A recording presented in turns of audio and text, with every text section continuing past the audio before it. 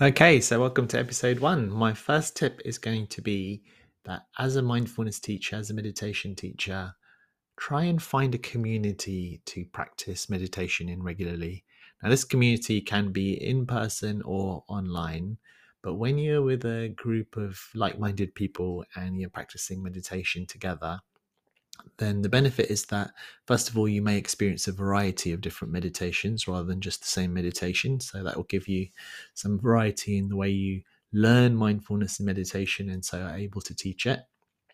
You get a group of people that can support you, perhaps answer your questions, or just to share how you're doing. So that's powerful. And that can be really powerful for you to learn about community building yourself. Because hopefully, as a mindfulness or meditation teacher, you'll be teaching groups of people, again, whether online or in person, it's the same. And you can build that community, you can help and support that group of people that are learning to teach from you.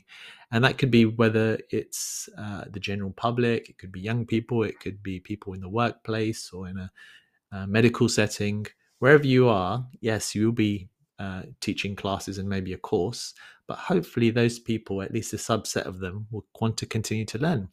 So being part of a community will give you the skills of how to build community and look out for how people are doing, and then learn that skill and share that with others. So then you become not just someone who teaches mindfulness, but beyond that, builds a mindful community, a group of people who continue to practice together in some way and continue to grow and develop in their mindful skills. So yeah, I do this through something called the Daily Mindfulness Club. So you're welcome to join that if you want. But if not, uh, whatever club resonates or community that resonates for you, to come together as a group and to practice regularly. We practice daily, which is quite frequent. Some may practice on a weekly basis. Others maybe even less frequently on a monthly basis. But I like the idea of cultivating a daily habit.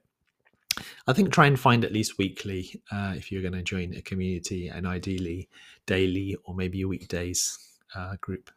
All right, hopefully that helps, and see you soon for episode two.